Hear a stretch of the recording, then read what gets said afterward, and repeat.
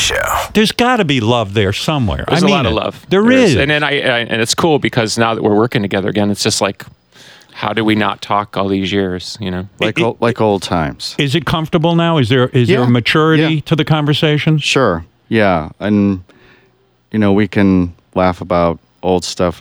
Like when we were playing yesterday, I was just playing through like all these various old songs that we never play anymore. And he was just laughing because like, oh, you remember that one? How about this one? You know? Because there's a history. Because there's a history, a deep history. 30, between me and him, it's 31 years now.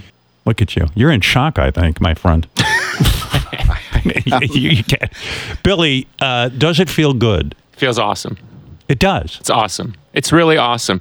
When we were working with Rick Rubin out in California, we were working on something, and I looked across the room at James, and I was like, it was like looking through a tunnel back through all those years, and I just was like, I can't believe we're back in the same room and we're making music. This is so cool because, you know, me and him started in my dad's bedroom. Literally, just me and him. Right. That was the first sort of inkling of a Smashing Pumpkins and band. He and I worked together for a while before we ever met Darcy and Jimmy. Right. So we were friends. And look at Jimmy back there.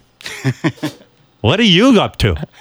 Like I hear you're Mr. Dad back there, right?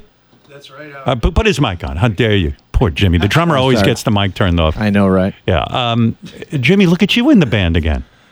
Yeah, no, it's great. I mean, you know, I always said we never really disagreed about music. You know, there was cultural differences and differences of opinion, but as far as the music goes, I mean, we've always had a common ground. So, in other words, what you're saying is the personalities sometimes didn't mesh. Yeah, I mean, like everybody. I mean, if you spend that much time with somebody, there's going to be bumps in the road, right? But as far as the music went, I mean, we always had a commonality, a common vision, which really was kind of the saving grace of all of our careers. You know, it was really that kind of dedication to the music that remains today. We're all still here. We're all very much still active in our craft. And if I had a great band like this band, I would do everything to keep it together somehow, even if it meant you had to go into like have quiet time like little kids, you know, just keep it together, hire a band psychiatrist, right? Do you do that? Do you have quiet time? Well, I think we're all old enough to be in the band now. Yes. The Howard Stern Show.